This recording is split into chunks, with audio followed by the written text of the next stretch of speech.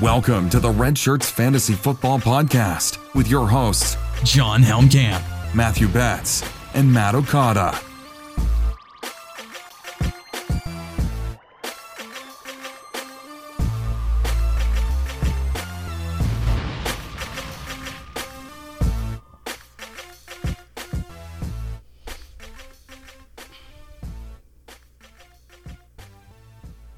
Welcome into the Red Shirts Fantasy Football Podcast. Matthew Betts, Matt Okada, John Helmkamp officially in the intro. Only took us 2 months, Okada, but we did it. John, you're in the intro now. Last time we did it, you were in there three times, but we actually have the real intro set up on the show tonight. Boys, how we doing? We're hanging. What an interesting question. Yeah, how are we doing? Let's check in on one another. I mean, we're on day 12, 13 of quarantine at this point? Something like that, with no end in sight. It's rough. I should probably figure out what date it started. We should each figure out our quarantine date, Well, Arizona so still have a little isn't counter. Technically. I don't have an actual You don't quarantine. have a shelter in place? No. Wow. We technically do not have one yet, which shocks me. We have the practice social distancing and, stores are closing or limiting hours. Restaurants aren't doing dine-in. They're only doing carry-out.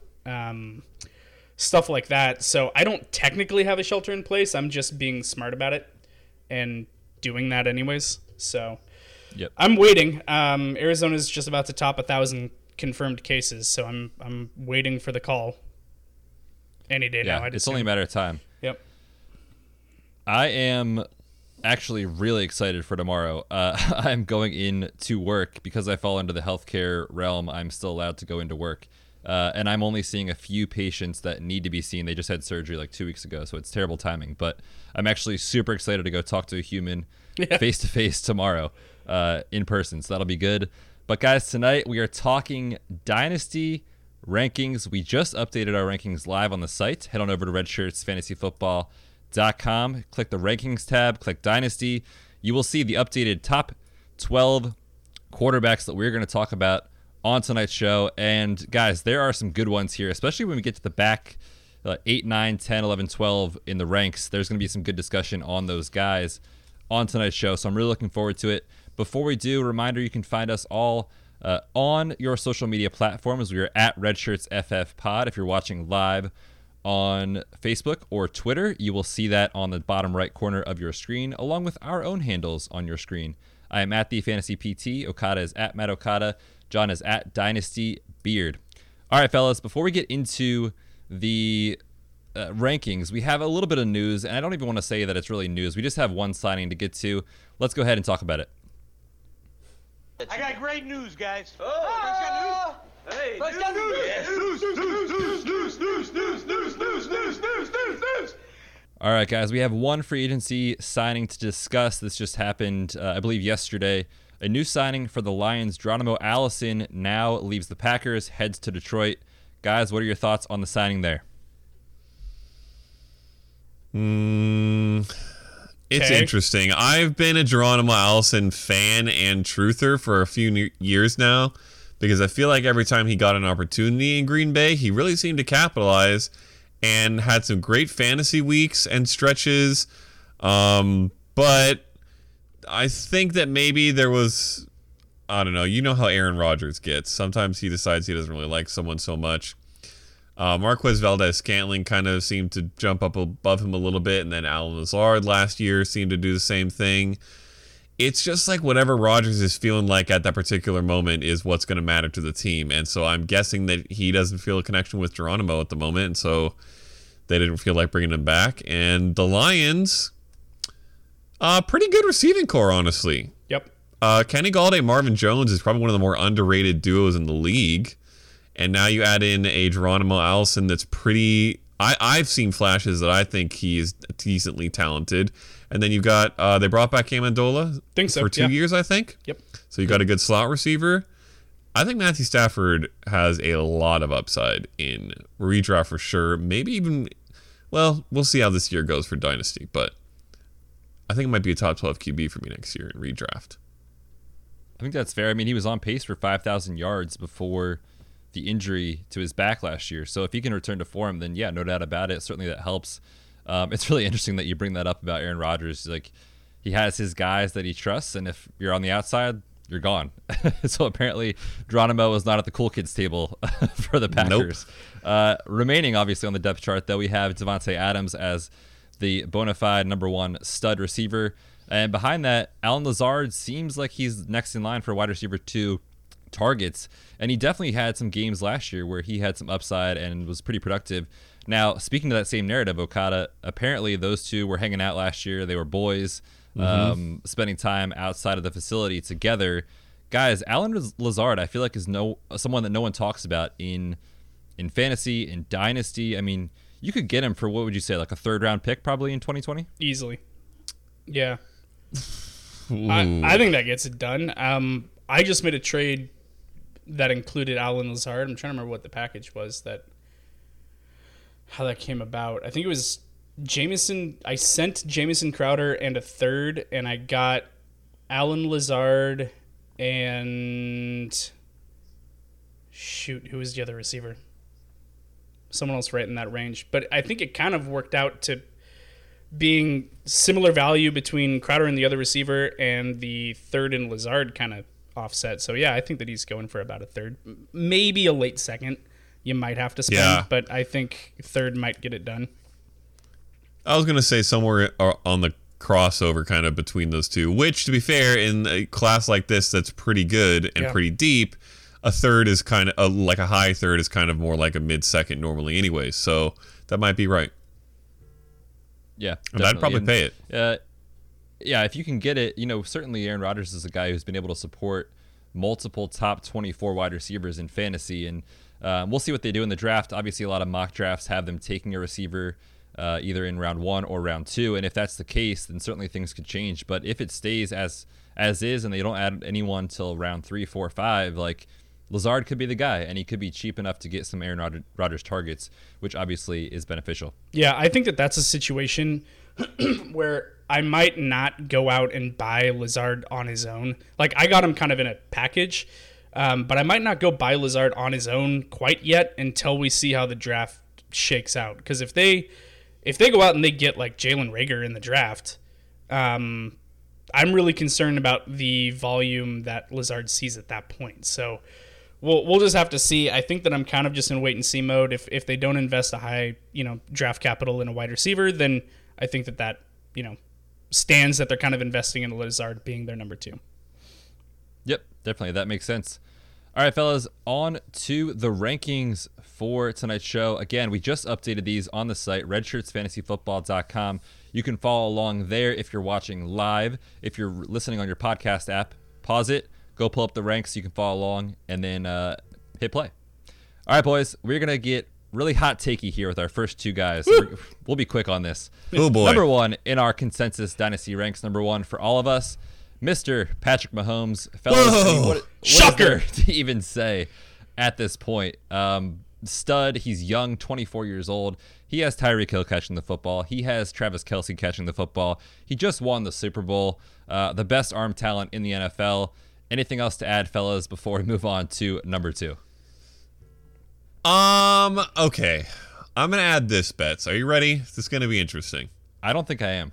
Patrick Mahomes is my number 1 quarterback. He's all 3 of our number 1 quarterbacks, as well he should be. He's the most talented quarterback, if not player, in the league. And he is going to probably lead the league in touchdowns 3 out of 4 years for the rest of his career.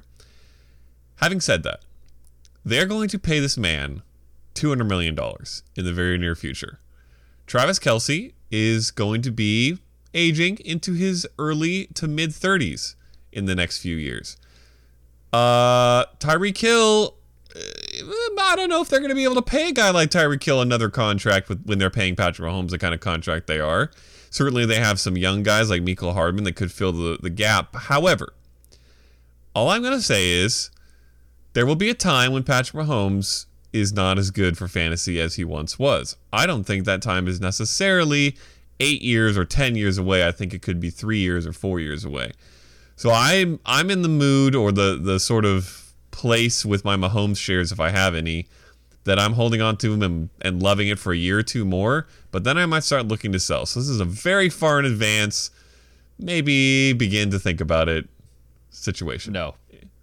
Nope. All right. Hard pass. Nope, they don't like it. Yeah, nope. I mean, the concern is real about the contract. So I do think they'll have to pay other players, obviously, to try to keep them on the team, but they won't be able to pay them what they probably want if they play Mahomes the way they will, which is probably upwards of like 40 mil per year when he resets the market. So yeah, that's a valid concern. And we talked about that with the free agency shows with Dak Prescott not getting paid and how it hurts your team. But I mean, you look at that system that he plays in and just how good he is. I mean, we talk about players being generational talents all the time, so maybe it's not even a real thing, but Patrick Mahomes is that. And you know, the way he plays the game is not too risky. He protects his body for the most part. I think he's safe, and I definitely don't see a fall off coming anytime soon. And I'm talking 6, 7, 8 years. I guess let me ask it this way. Do you think that they have the best weapons in the league? I mean, as far as maybe the Bucs running backs or not, the Bucs definitely with Godwin for and a quarterback. Mike Evans. Yeah, top I 3 teams for sure. I would say top 3 guaranteed. So no matter how good Mahomes is, if he drops down to average weapons at some point, it's got to drop him down a little bit, right? Or do you think he just makes up for it completely on his own somehow? Yeah, but you're not investing in a quarterback that you expect to be the quarterback one every single year, because that's not sustainable. That's not realistic. Even the best of quarterbacks in their primes, you know, might slip down a few spots. Rodgers in his prime went bonkers in 2011. Was all the rage, still finished as like a top 5 quarterback the next year after that.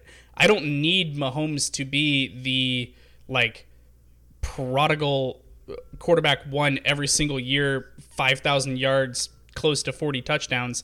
It's not going to happen forever, but he's going to be a QB1, a top 5 guy probably for a very, very long time, even if we see Kelsey age out and if maybe they aren't able to pay Tyreek Hill. Actually, they'll probably end up tagging him, wouldn't you think? Down the road, when it comes to that, they'd probably end up tagging Hill if they've paid Mahomes the money. So they'll probably end up holding on to him for at least a year after his contract's up. So, I think that his floor is the highest floor of any quarterback that's currently in the NFL. Yeah, I think those are valid points on both sides for sure. I mean, right now, though, we can all agree Pat Mahomes, clearly the number 1 quarterback in our Dynasty rankings. Number 2, again, we are in consensus here. It is Lamar Jackson, the man who set the NFL on fire last season. Guys, what he did for fantasy was absolutely unreal. I mean, the rushing production, the passing, 36 passing touchdowns, he was perfect for fantasy. And if you had him on your roster in redraft leagues, I mean, my goodness, you won your league. No doubt about that. He is a risky player, though, in some aspects, given the amount of rushing he does, the amount of exposure he has to tackles being hit, etc. But he still comes in at number 2 for us. Can we say the same about Pat Mahomes as we did for about Lamar Jackson as we did for Pat Mahomes, about having a floor of being a top 12 quarterback for 6, 7, 8 years? Barring injury, yes. Barring injury, I think he's just as safe as Mahomes for different reasons. Namely, his rushing floor is insane. Yep. And Mahomes builds his floor off talent that kind of just breaks the touchdown regression rules. Like, touchdowns are supposed to be fluky and kind of bounce up and down, and Patrick Mahomes is like so good. And again, his weapons are so good that his touchdown numbers are probably going to stay obscenely and unnaturally high, kind of like Russell Wilson has for a long time, but even better.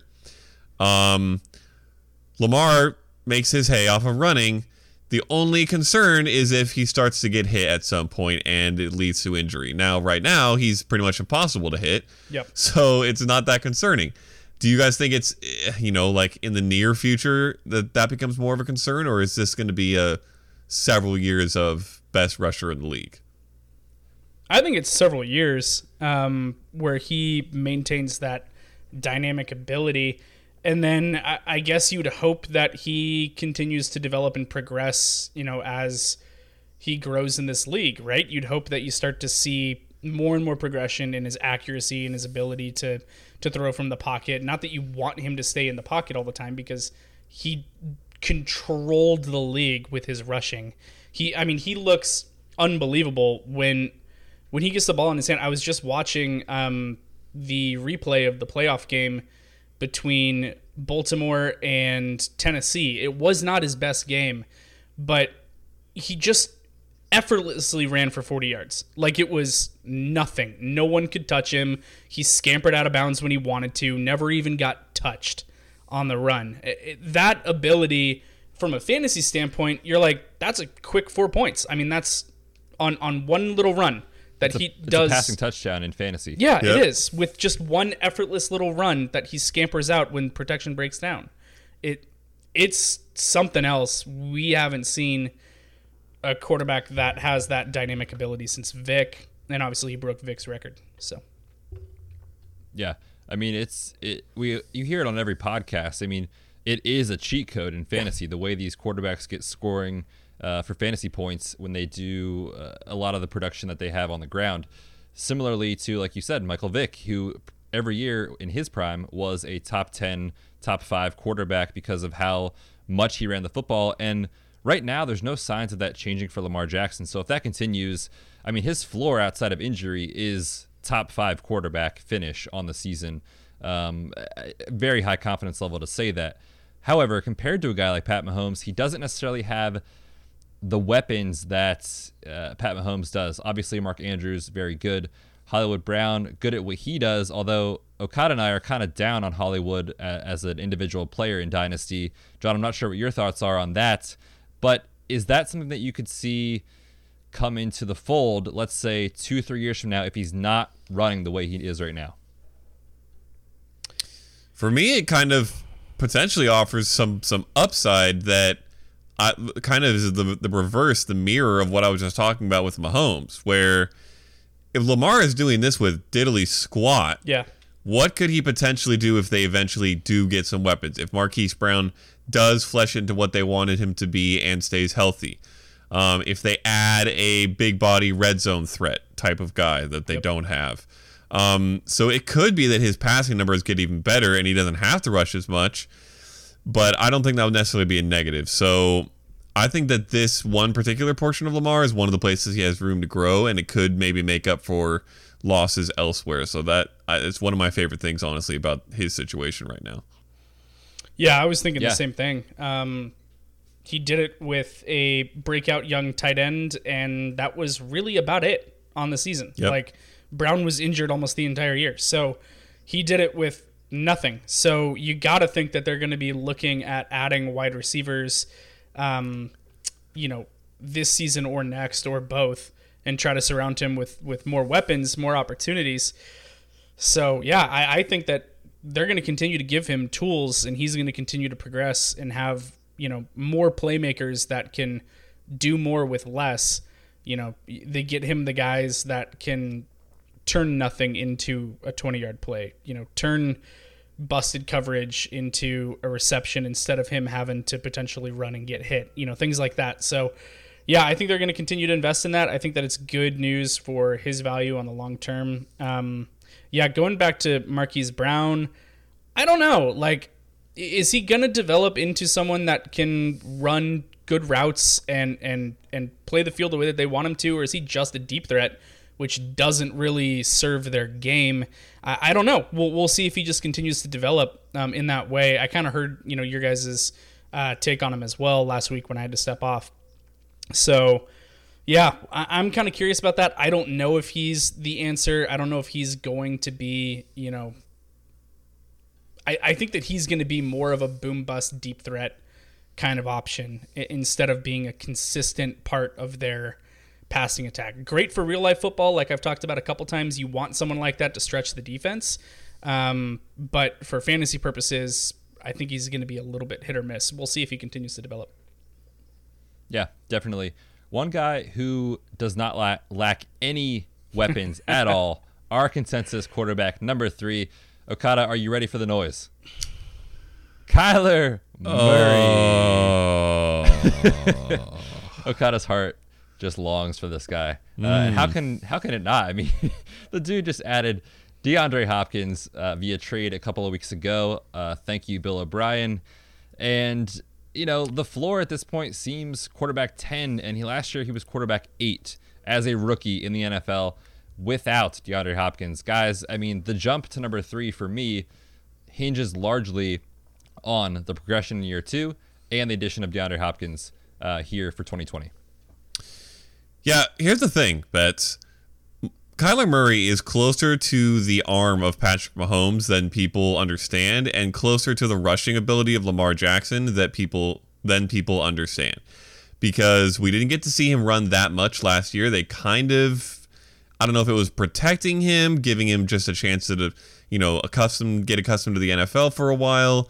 But we didn't really see the hamstring injury too. Yes. I think it was like week 12, week 13. So the last month of the season, he was definitely limited. So there's a lot of room for Cliff Kingsbury and Kyler to unleash that ability in this offense this next year and in the coming years. He is an incredible rusher, but then he also is a very, very, very talented passer, and now has, I mean, the addition of DeAndre Hopkins basically doubles the talent of that receiving core. Like, it wasn't bad, but DeAndre Hopkins is among the best in the league, and that's 10 touchdowns right there. Easy. That they had okay guys trying to fill up those holes last year, and I don't think that's out of the realm of possibility that Kyler Murray more consistently finishes in the top 4 or 5 than any of the quarterbacks we talk about here, because he has such a good balance of both of those talents. So I love him, as you well know. Yeah, to me, he's a faster Russell Wilson with more weapons, and I'm that's a great. And I'm an NFC West guy. I'm terrified about the Cardinals' offense for the next decade. It's going to give me nightmares. There's a reason the Seahawks just went out, excuse me, and got another cornerback. Which, by the way, they fleeced the Redskins in that trade. It's because there's so many weapons in Arizona. It was the DeAndre Hopkins effect. They're like, oh, well, we need more help in our secondary. Kyler Murray is a crazy good runner. He has the pinpoint accuracy of Russell Wilson. And he puts that thing on a frozen rope. I mean, he throws lasers when he wants to. He got the weapons around him to do basically whatever he wants. This is going to be a second-year coming-out party with Cliff Kingsbury going, all right, we're all in. We got you a lock top 3 wide receiver in the NFL. Let's go just air this thing out, take a massive second-year leap, give him the keys to the Ferrari that offense is going to be. And, this offense could rival Kansas City's in terms of explosiveness this year. It's going to be ridiculous. Yep, and definitely, another thing that we've talked about on this podcast already, boys, if they add CeeDee Lamb. Baby.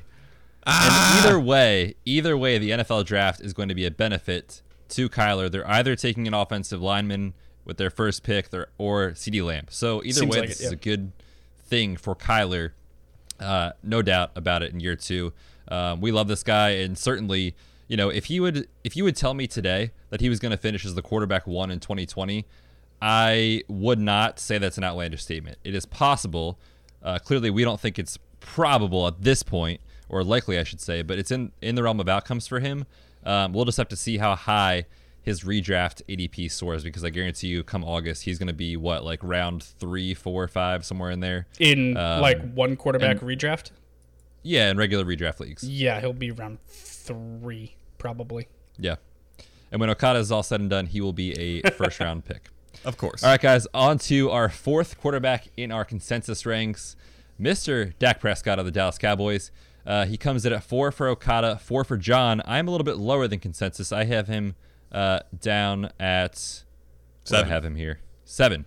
And certainly, it's not that I don't like Dak Prescott. I think I have a little bit of concern regarding the contract situation, but we have news coming out in the last 3 or 4 days that they are now back in discussion to potentially get back into a long-term deal for Dak. But guys, the weapons, Amari Cooper is locked in, Zeke is locked in, and Mike McCarthy, a head coach who likes to throw the football. So I think good things are ahead for Dak Prescott.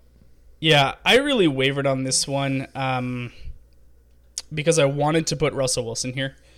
A couple tiebreakers were, one, the system that Russ operates in doesn't allow him to capitalize on just the amazing talent that he is. He's kind of hand-tied up there in Seattle a little bit, still manages to produce incredibly well. And, you know, I kind of gave a little bit of a youth nod to Dak on this one too, because Russ is on the wrong side of 30. So to me, it was really close. I really thought about putting Russ here, but Dak's youth, his upside, they're finally talking contract again. Can they please lock that up so we don't have to hear about it for another year? I'm so done about hearing that Jerry Jones wants to get it done and we just think that he's our guy and we really want to invest. Then freaking invest in him. Just give him the contract, get it done, move on so we don't have to hear about it. I'm sure that Jane Slater's getting pissed off about having to report on the same thing every day. Just move on, get it done, lock it in. The weapons that he has is great. Now, Travis Frederick did just retire, which weakens that offensive line, and I think that's something to consider. But I think that Dak is very good, very athletic. He has a lower floor than the top three guys do, but I think that he has the ability to just continue to progress and get better. And I like the Mike McCarthy effect on him as well, because those offenses that Rodgers was cooking with for the most part, you know, put up really big passing numbers. Like we saw Jordy Nelson absolutely eat in that offense. So I like the Dak and McCarthy marriage, and hopefully they can just continue to take steps forward. Yeah, and the other thing too Also, on the coaching staff isn't just. Oh, sorry. Go ahead, Okada. well, just really quick, Dak also has a little bit of rushing floor that He gets does. kind of overlooked. He's like a 6-7 rushing touchdown a year kind of guy. That is something you can. I mean, you can't count on it as much as like a 40 or 50 yard rushing floor per game. No. Because it's touchdowns, it's a little bit flukier, but he has very consistently put rushing touchdowns on the board. And you get 5 even rushing touchdowns in a year, that's 30 extra fantasy points. That's more than 7 passing touchdowns you just added to that guy's total. So that is a helpful bit as well. Yeah, and the other thing I was going to say is just that obviously Mike McCarthy loves to pass the football. We also have Kellen Moore staying on staff as the OC there in Dallas, and he was, I feel like, at the forefront of actually taking Dallas to a creative offense, which we had seen just get so stale for what felt like 6 years at that point before he got there. So a younger offensive mind. We love that creativity in the offensive game plan. Should help Dak out a lot. Just for numbers' All right, sake, guys. well, real quick, for numbers' sake on Dak, this last year was his lowest rushing year so far, with 52 attempts, 277 rushing yards.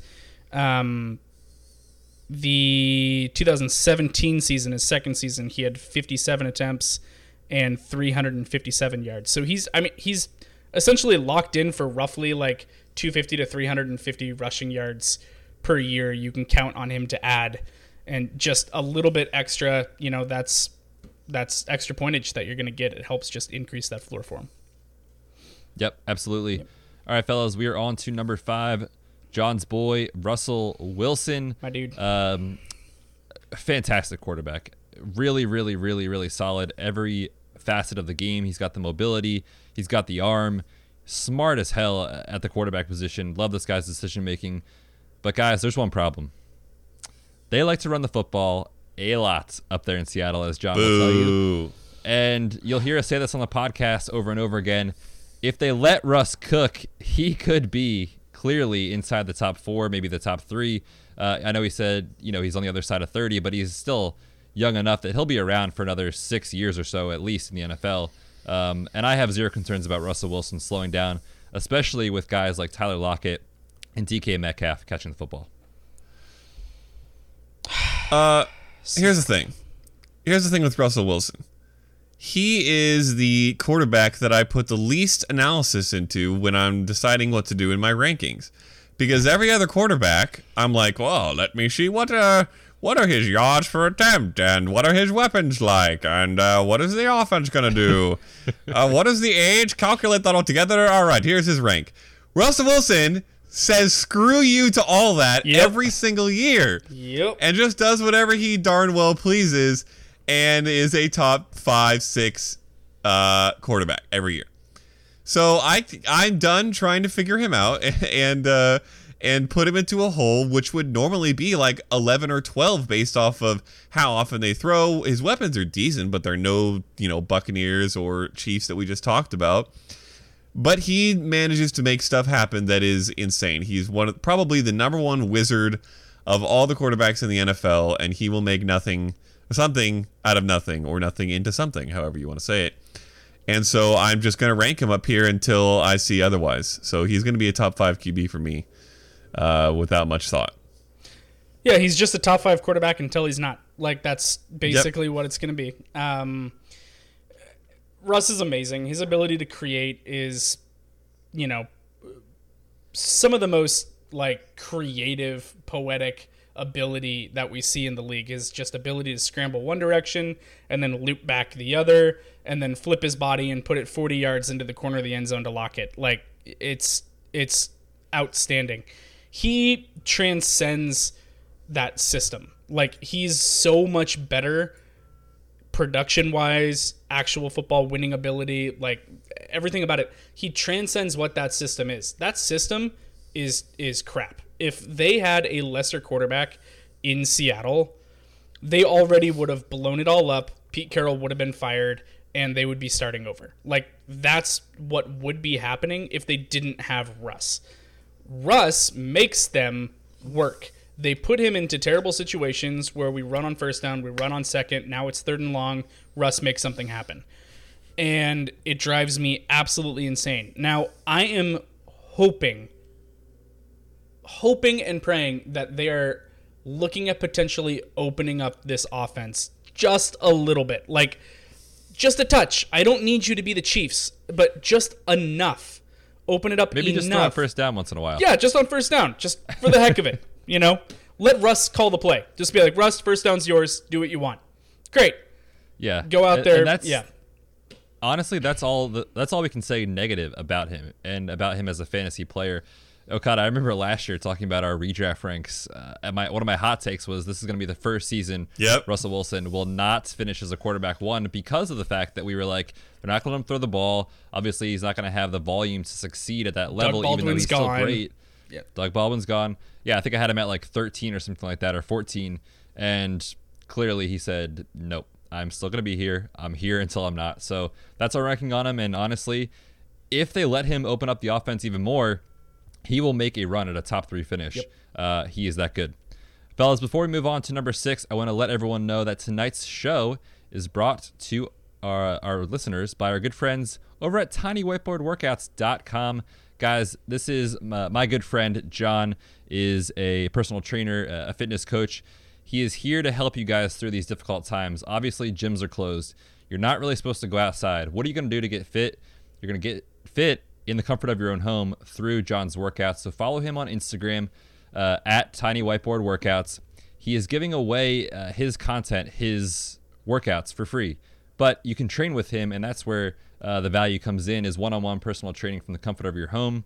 He's offering a buy 1 month, get 1 month free to help everybody out with these hard times. Obviously, financially, we're all struggling here a little bit with job security not being what it was even a month ago. So check out tinywhiteboardworkouts.com. And when you go over to his Instagram, let him know that we sent you. Let him know you came from the Red Shirts. All right, boys, we're on to number 6, a guy who, honestly, as of a month ago, was probably at quarterback 3 in our ranks. Deshaun Watson has fallen all the way to 6 because of the fact that he just lost DeAndre Hopkins. We already talked about it with Kyler Murray, how big of an asset he is. And just in the offense, in the Texans offense, DeAndre Hopkins literally was pushing like 30% target share every single season. Guys, I don't know who Deshaun Watson is going to throw the ball to this season. I'd actually like you to start because you have Watson ranked the highest of all of us. Ooh. Let's chat about that real quick. So I've got him at 4 still. You're at 5. Yeah, where do you have Kyle Russ? at 7. Where do you have Russ? Russ, I have at 7. Yeah, you have Russ at 7 and Deshaun Watson at 4 with the ghost of Will Fuller's tendons on the outside. I don't understand your ranking. We're hanging on by a thread. Yeah, literally. Yeah, and most of my confidence in Deshaun Watson, and again, it's a hit, no doubt about it, is just the fact that he is so good and he is so mobile. And I don't think that Russ has the same mobility that Deshaun Watson has. Do I think Russell Wilson has a higher ceiling at this point this season? Yeah, I probably do, because of the fact that it's Randall Cobb, Will Fuller, who you're never going to hear me say that I have confidence in his health. Kiki QT was in the doghouse all year last year. So there's definitely reason to be concerned. But I'm going back to what we've seen in his time in the NFL, his elusiveness, his competitiveness, the fact that he's a winner, the fact that he is still, 24, 25 years old, super young. I think the age difference is where I have him just above Russ, but I can't fault anyone for going the other way. Man. Okay, so I had Deshaun Watson at 5, which is not very low at all. But this is a guy who would have been in the 2-3 range before Hopkins left. And that is the kind of difference this makes, which is insane. Additionally, they have not really fixed this offensive line yet, and I don't know when they are going to. Don't ask Bill. It's not happening. I don't trust Bill to do it. No, I don't trust Bill to do it, which is one of the main problems. And that is a problem for Deshaun because he gets beat up. Oh, so bad. Yeah. So bad. He gets sacked like crazy. Sometimes when he manages to avoid the sack and make a throw, he still is getting hit. We saw him make that disgusting play. I think it was in the playoffs where he got hit by 2 guys at once and didn't get sacked. So the sack numbers don't even tell the whole story. I am concerned about Deshaun Watson's future. This is a ranking that could probably drop for me. I tried not to overreact with the loss of Hopkins, and so I think that's why I kept him up at 5. But he could be a guy who falls, for example, below the next guy we're going to talk about pretty easily. I have considered it and am considering it. It's rough for Deshaun Watson. Let's just go right there. Okay, let's do it. There. We'll just talk about the two because I think it's a great conversation. And John put himself out there. He said, you know what, boys? I'm doing it. I'm putting Josh Allen above Deshaun Watson in my dynasty ranks. So we have Josh Allen coming in at number 7. He's coming off of a quarterback 6 finish last year. I agree, man. I just feel like those two are so close. John, why would you rank Josh Allen above Deshaun Watson? Yeah, to me, Josh Allen doesn't get nearly the respect that he deserves for being an absolute baller, a scrambler, ability to run. I mean, he's way more athletic than people give him credit for.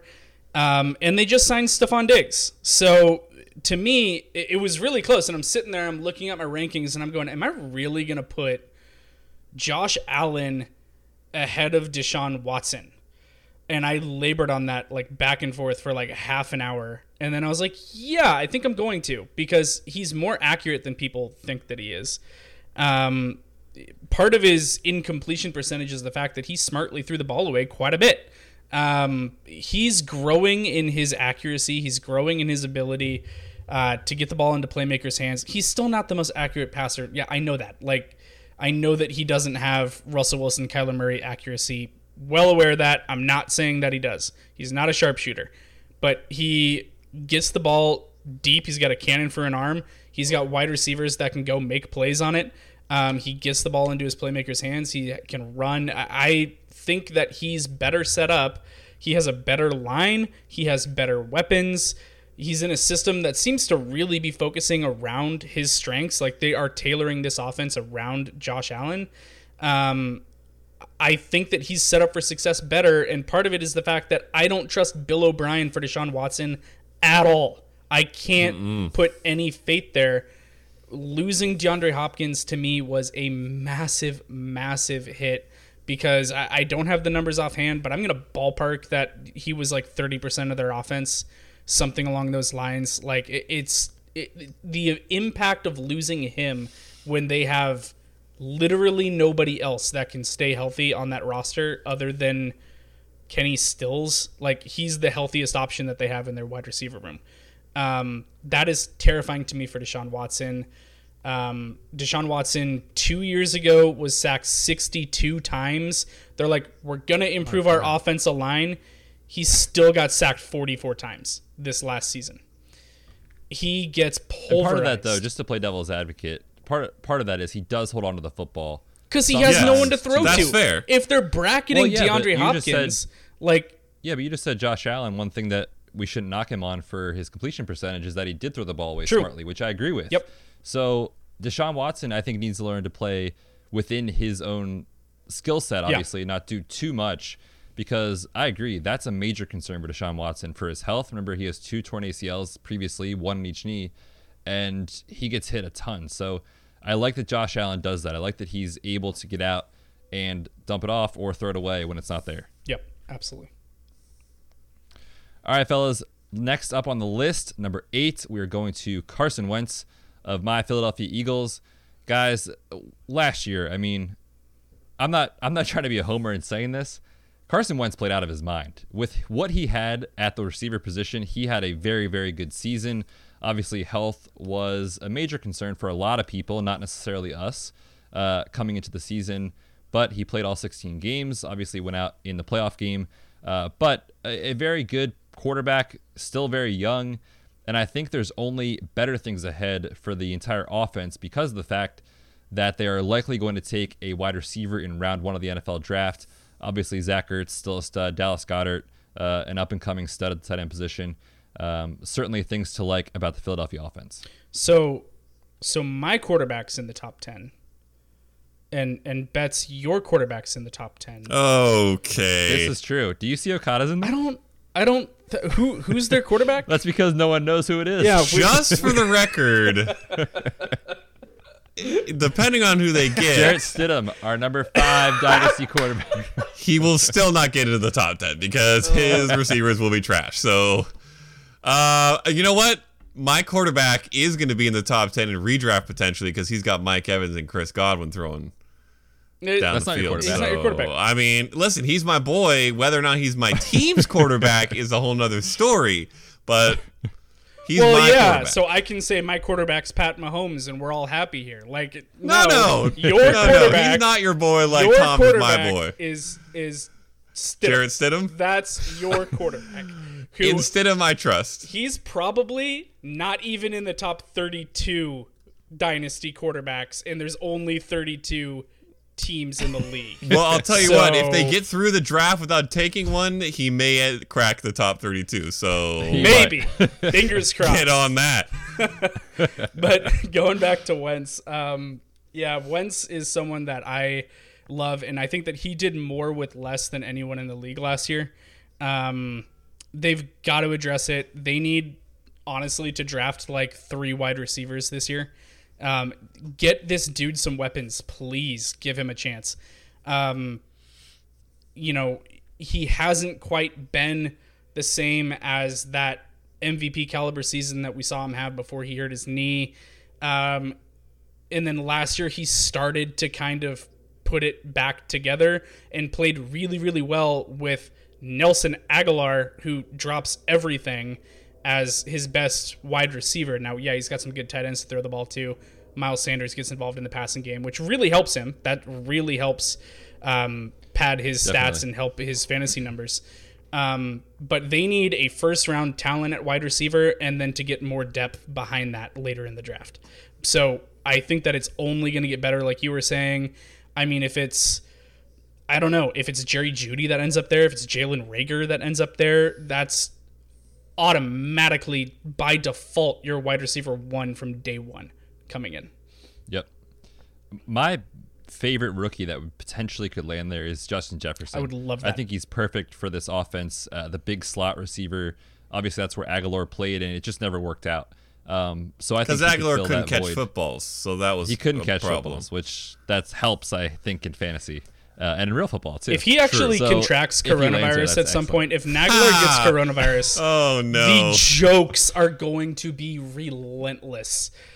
Oh my God. It is going to be so bad, but so Stay safe, funny. Nelson. And I do not wish it on anybody, but No, the stay safe, joke. Nelson. Yes, please, Nelson, stay safe. But the jokes will write themselves if that happens. They certainly will. All right, fellas. Certainly good things are ahead, I think, for Wentz and the Eagles offense. Hopefully the same is true for number 9, because we had a little bit of pushback on Twitter when I put out the article for our top 10 quarterbacks. They said this guy should not be in the top 10. It is Baker Mayfield, the quarterback of the Cleveland Browns. And last year, the hype was out of control with this offense. But rightly so. I mean, they have the best weapons in the NFL. I think we can say that. I think so. With Odell Beckham, Jarvis Landry. Now you have Austin Hooper and David Njoku, and the 2 running backs in Kareem Hunt and Nick Chubb. I mean, there are no excuses for Baker Mayfield anymore, and he's still only entering year 3, so he's still young.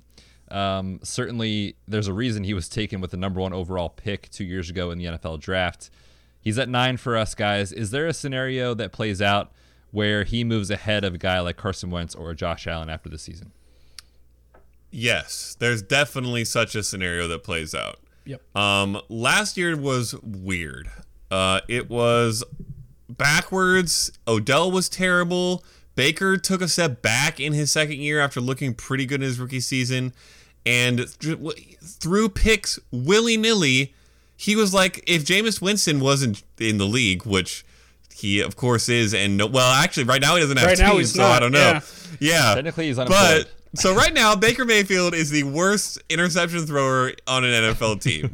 Let that sink in. Unless Nathan Peterman's still on a roster, which I'm not sure about. Oh, Peterman.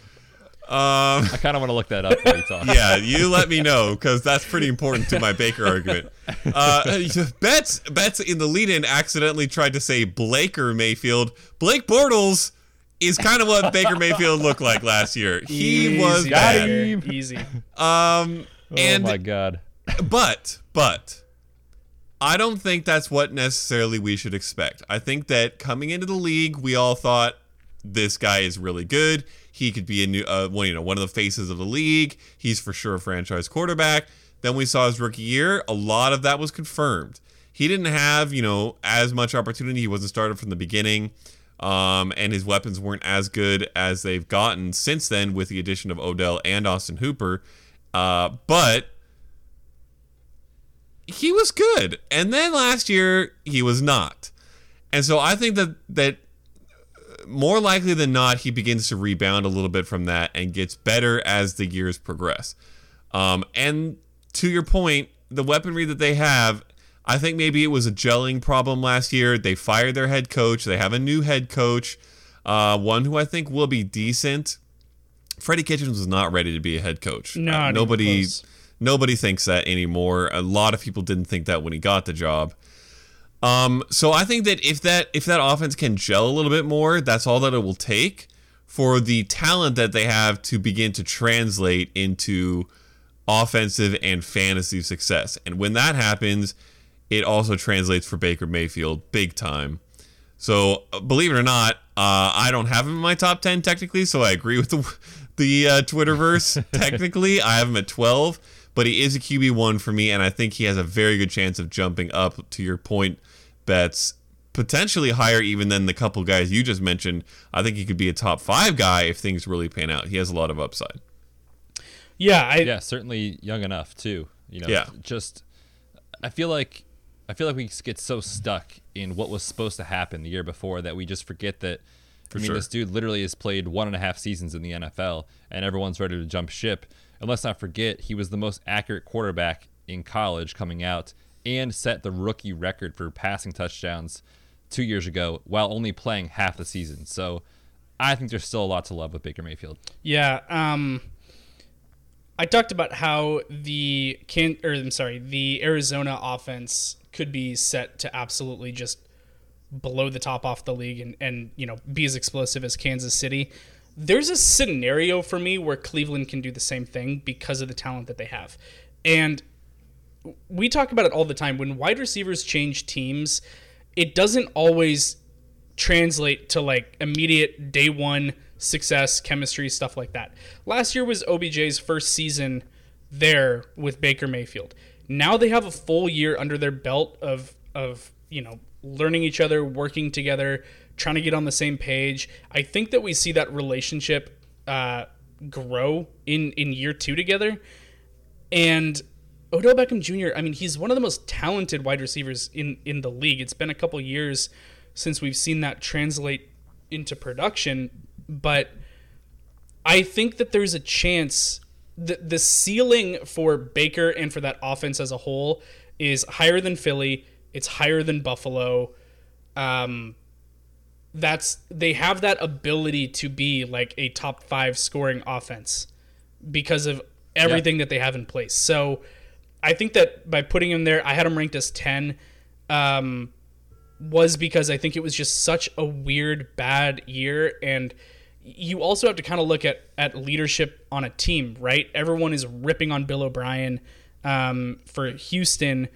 Freddie Kitchens didn't exactly set the tone in Cleveland and lead that team well. Stefanski has come in, and everything that I've seen from him has been very professional and this is business. And I think that he's going to do a better job of leading that team and creating a positive culture there that will work with big personalities like Odell Beckham Jr. So I'm banking on that offense taking a big step forward with third year Baker Mayfield, second year together with OBJ, and a new coach. Question. Answer. Yeah, and those... Go ahead. This is an enjoyable hypothetical for everybody. If the Browns and the Chiefs traded head coaches, how high would Baker Mayfield jump? If they got Andy Reid. Ooh. I would probably have 5? him at I was going to say 4 or 5. Yeah, I think that is the difference that a coach like Andy Reid could make. So I don't expect necessarily Kevin Stefanski to be Andy Reid, but if Baker has that kind of upside just from getting a legitimate offensive-minded head coach instead of a bumbling Freddie Kitchens that did nothing good for that team, maybe Kevin Stefanski can get you halfway there, and he goes from being our number 10 to our number 7 very quickly. Yeah. Yeah. It's a great question. Great point. That was a really good hypothetical. I wish I had the number in front of me. Maybe I can pull it up and put it up on Twitter at some point. But according to PFF's most accurate quarterbacks from play action, it's like a minimum, I think, like 100 attempts or something like that. Baker Mayfield led the NFL in how good he was with play action passing compared to not throwing out of play action. And what does Kevin Stefanski love to do? Play action with those running backs like we saw with Dalvin Cook and Kirk Cousins last year. So I think that's an excellent point, Okada, that the coaching changes. We don't just talk about their philosophy, but the leadership, like John said, does it fit with the quarterback's strengths? I think this is going to be a recipe for success for Baker here in his 3rd season. Guys, next player on our list, everyone we've talked about has just been so young. Let's give a little respect to the old guys in the league. And I say old, he's not that old. Matt Ryan coming in at number 10 in our consensus ranks. He is, I believe, 34 years old, so certainly older than all the other players we talked about. But guys, when you have a wide receiver like Julio Jones and an up-and-coming stud, I think, in Calvin Ridley, how much they pass the football, there is a lot to like still about Matt Ryan, who probably has at least, 2 to 4 more top 10 seasons left in him.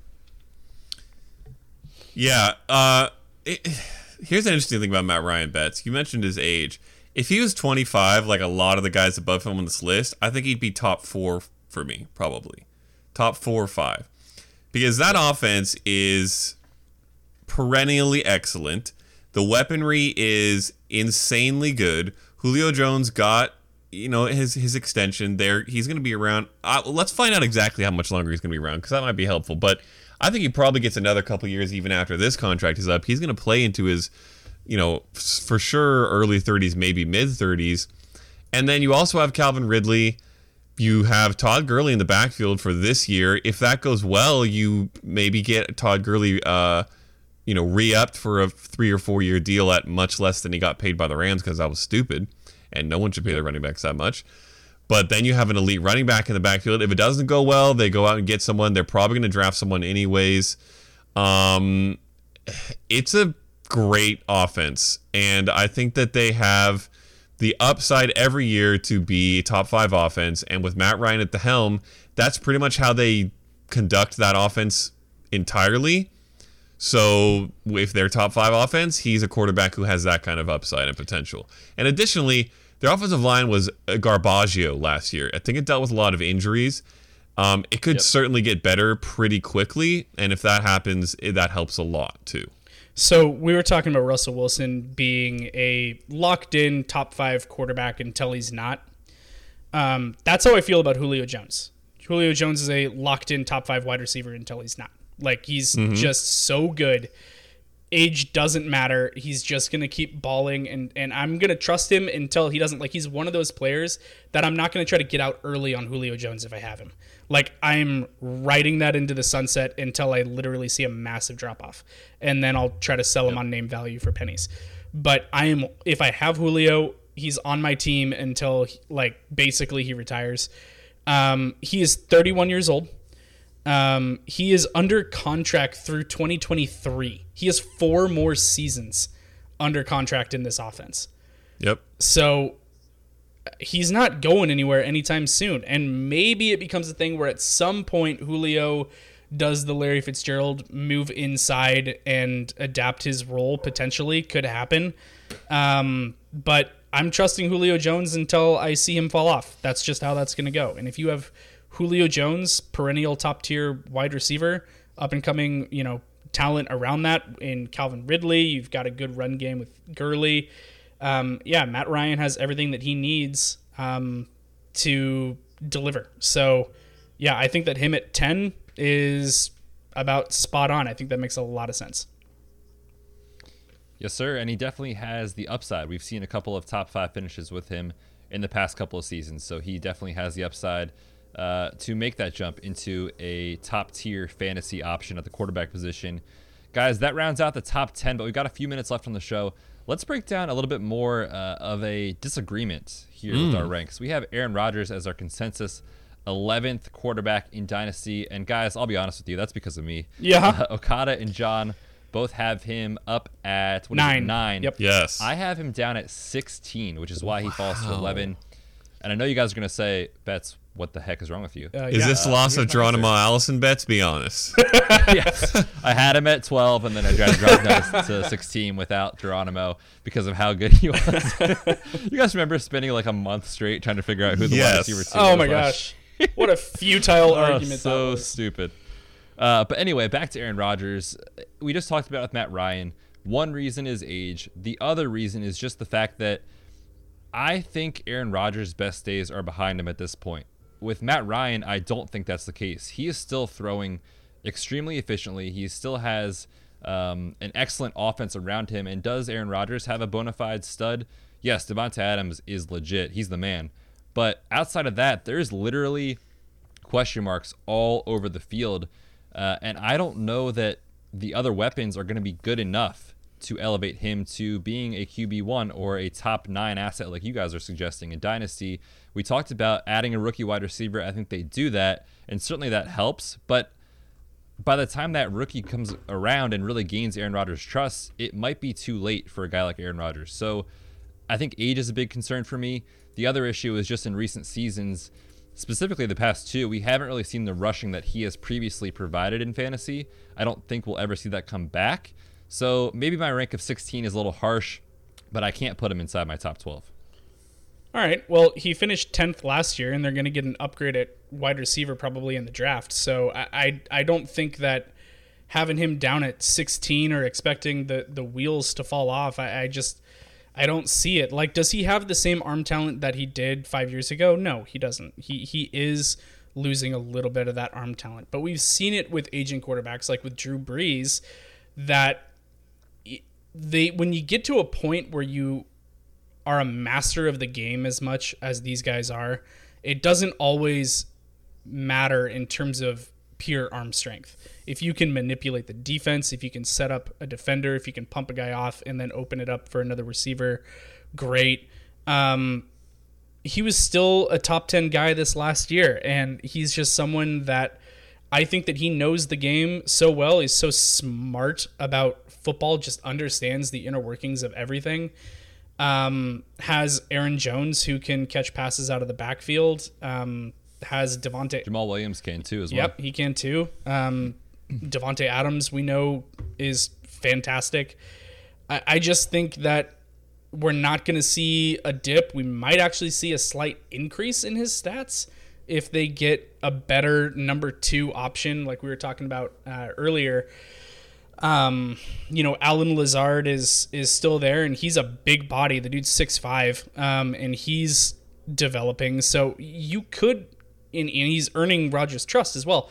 So you could look at having, one of the top flight wide receivers, a top 5 wide receiver in this draft class, with Alan Lazard and Devontae Adams, and have a pretty good cast of characters around him for him to go out and continue to put up good numbers. He's not like the top guy anymore. There was like a 5-year stretch where he was the locked in quarterback 1 off the board every year. He's not that anymore, but I don't see him falling off the edge of the planet and no longer putting up quarterback 1 numbers. Yeah, and just to be completely clear, this is my dynasty rank. I'm going to rank him as a top 12 option in redraft. Yeah. But when you look at the guys that I'd rather have ahead of him, I would take a second-year quarterback in Daniel Jones. I would take newly signed Ryan Tannehill. Just examples of guys that I would say longer term I think are better set up for success. That if you ask me in 2 or 3 years who is a better quarterback to have on your roster, I would lean those guys over Rodgers. But I agree. We haven't seen the production fall off a ton. And certainly, I think he'll still be a top 12 option in 2020. So I'm with you guys in that aspect. Our number 12 quarterback here in consensus ranks, Jared Goff, who, as of just a couple years ago, looked like he was set up to be an elite fantasy option for years to come. And then, guys, the LA Rams offense has completely shifted. I mean, this offense looks completely different than it did just the beginning of last year, even. Moving parts all over the place. Brandon Cooks' injury concerns, wasn't really productive last year. Todd Gurley obviously out of town. Guys, let's chat about Jared Goff. John, I believe you were lower than Okada and I on him. Let's chat about why that is. So you had Rodgers down at 16, and Okada and I both had Rodgers at 9. Okada has Goff at 10. You have Goff at 9. I've got him all the way down at 17. I am such a hater. I know. One, I'm an NFC West guy, so maybe I'm a little biased. But I am so concerned about what's going on down there. They've got him locked up on this massive contract. They just lost Gurley, who was like the engine of that offense when he was healthy. Brandon Cooks is injured. They've lost several offensive linemen. They don't have any high draft picks. They gave them up in trades with, for Jalen. I'm so used to saying Jalen Ramsey. They're landlocked. They're just trapped. Like they don't have a way out of where they currently are. We looked at Gurley absolutely dominate the running back position for like a 2-year stretch. Like he and CMC were 1A, 1B. He was the motor in that offense. So much of Goff's production was hitting Gurley out of the backfield. Like Gurley's receiving numbers were fantastic. His receiving touchdowns down inside the 5-yard line was a huge part of their game plan. You lose that. You lose the motor of that offense in lacking or aging offensive linemen. Like Andrew Whitworth, I think, is coming back, and I think he's like 37. I don't even know how old Whitworth is at offensive tackle. He's getting up there, yeah. He's lost a step. Like, they're just not positioned well. They're going to ask even more out of Goff with bad offensive line play and nothing at running back. I mean, Darrell Henderson, maybe he becomes a thing. I'm just very concerned about that offense as a whole, and his decision-making last year really spooked me off. Made so many bad throws. So many. Just bad decisions. He and Jameis... like, last year, it was Jameis Winston, Jared Goff, and Baker Mayfield that were, like, the trio of terrible decision-making. And I just... They were having a contest outside of the... Absolutely. League, just being like, hey, who can throw the most picks this week? Let's bet on it. And then Jameis said, hold my beer. I got everything. But his decision-making was terrible. no Gurley, bad offensive line, no draft capital. I just don't see him set up for success.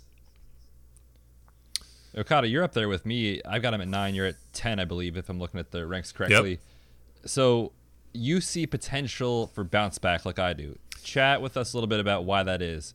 And I guess you're going to say Cooper Kupp at some point. Then. Oh, I do love me my some Cooper second Kupp. boy after I do Kyler love Murray. Kupp. It's kind of this, Betts. It's sort of interesting for me. I feel like Jared Goff thrived for a couple years, including his one really good fantasy year 2 years ago, off of this offense being the best offense in the league. A lot of that ran through Todd Gurley, to John's point. They would get down to the red zone pretty easily. Goff could throw a good amount of touchdowns, a healthy amount of touchdowns, and didn't need to do that much elsewhere. That's not going to be the case anymore. However, what it might mean is that he starts to gain fantasy value as like a Matt Ryan, Matthew Stafford kind of guy, where it's basically him and a pretty solid group of weapons. He has the wide receiver 1 on that team, Cooper Kupp. My guy, 10 touchdowns a year. Lock it in. But seriously, Cooper Kupp, very good receiver. Robert Woods, very good receiver. I don't know what to do with Brandon Cooks. First of all, what does he have left on this contract? He signed like a 4-year deal, I think, so he's probably going to be there for a while. However, he's locked up for a couple of years, actually. Yeah, still. he has to get a new helmet because the one he has is A, too big for his head, and B, seems to not protect him well enough because this man is more prone to concussions than almost anyone in the league. I honestly hope that he has more years in the NFL and doesn't like have a sudden end to his career after one more of these. Because he's very, very talented and very good for an offense if he can stay healthy. So if he's there, that helps a lot. They also have 2 very good tight ends, Gerald Everett and Tyler Higbee. We saw Higbee explode last year. Everett's shown good stretches as well. They may need to figure out a new running back situation, but potentially until they do, or if they just get a good pass catcher who also helps Goff, it's going to be maybe a situation where Goff is throwing top 5 attempts, top 3 attempts in the league even maybe to make this offense work. And I think I trust Sean McVay to figure something out. I think low-key there was a little bit last year of them losing their identity because Gurley was still there, but they didn't know how they wanted to use him. They didn't trust themselves to give him the rock like they used to. And so they were in this weird transitionary period. I don't know what our offense is. And now they've gotten rid of Gurley. That's out of the picture, and they have to figure out a new system. And I think that McVay will do it, and I think that a lot of it may rely on a lot of yardage from Jared Goff. So I think he could have this kind of upside or maybe even higher, depending on how things pan out, just based off of volume. And the fact that he has good weapons and a good coach. Yeah, I felt like for me, when I ranked him at 9, it was mostly hinging on Sean McVay. I trust him. I trust the philosophy. I trust that Jared Goff, what we saw last year, is not really him. I mean, he's still younger compared to some other quarterbacks, obviously, in the league. Did he make some bad decisions last year? Yeah, definitely. But I agree. You know, the offense didn't know what to do with Gurley, and they didn't really ever figure it out, to be honest with you. I mean, Sean McVay was still giving Gurley like 20 touches in like week 16, week 17, when they were barely hanging on by a thread in the playoff hunt. And you know, I just think that is a big factor for them moving forward is now we know what we are going to do. I would not be shocked to see them go to a 12 personnel set more often, and we saw that work for them last year as a whole with those 2 tight ends. So we'll see what happens. I just trust Sean McVay. I think he'll figure it out. All right, boys. What a podcast. What a show. 12 quarterbacks. Lots of good discussion there. And I think we did a really good job of letting Okada know his quarterback is not in the top 10. No Patriots. That's the take-home point. No Patriots of the in show. this podcast makes me happy. Listeners, if you like what you're hearing, we really do appreciate it if you would go ahead and drop us a rating and review in your podcast app. It helps the podcast grow a ton. If you're looking for even more fantasy football content, head on over to the website, redshirtsfantasyfootball.com. Check out the YouTube channel. We have a new rookie profile by yours truly on Clyde Edwards-Helaire, John's boy. Yes. And, of course, there is the Patreon package, patreon.com/redshirtspod. All right, fellas, let's get out of here. Until next time, we are the Red Shirts. Thanks for tuning in to this episode of the Red Shirts Fantasy Football Podcast. Hit us up on Twitter at RedShirtsFFPod and check out our website, redshirtsfantasyfootball.com.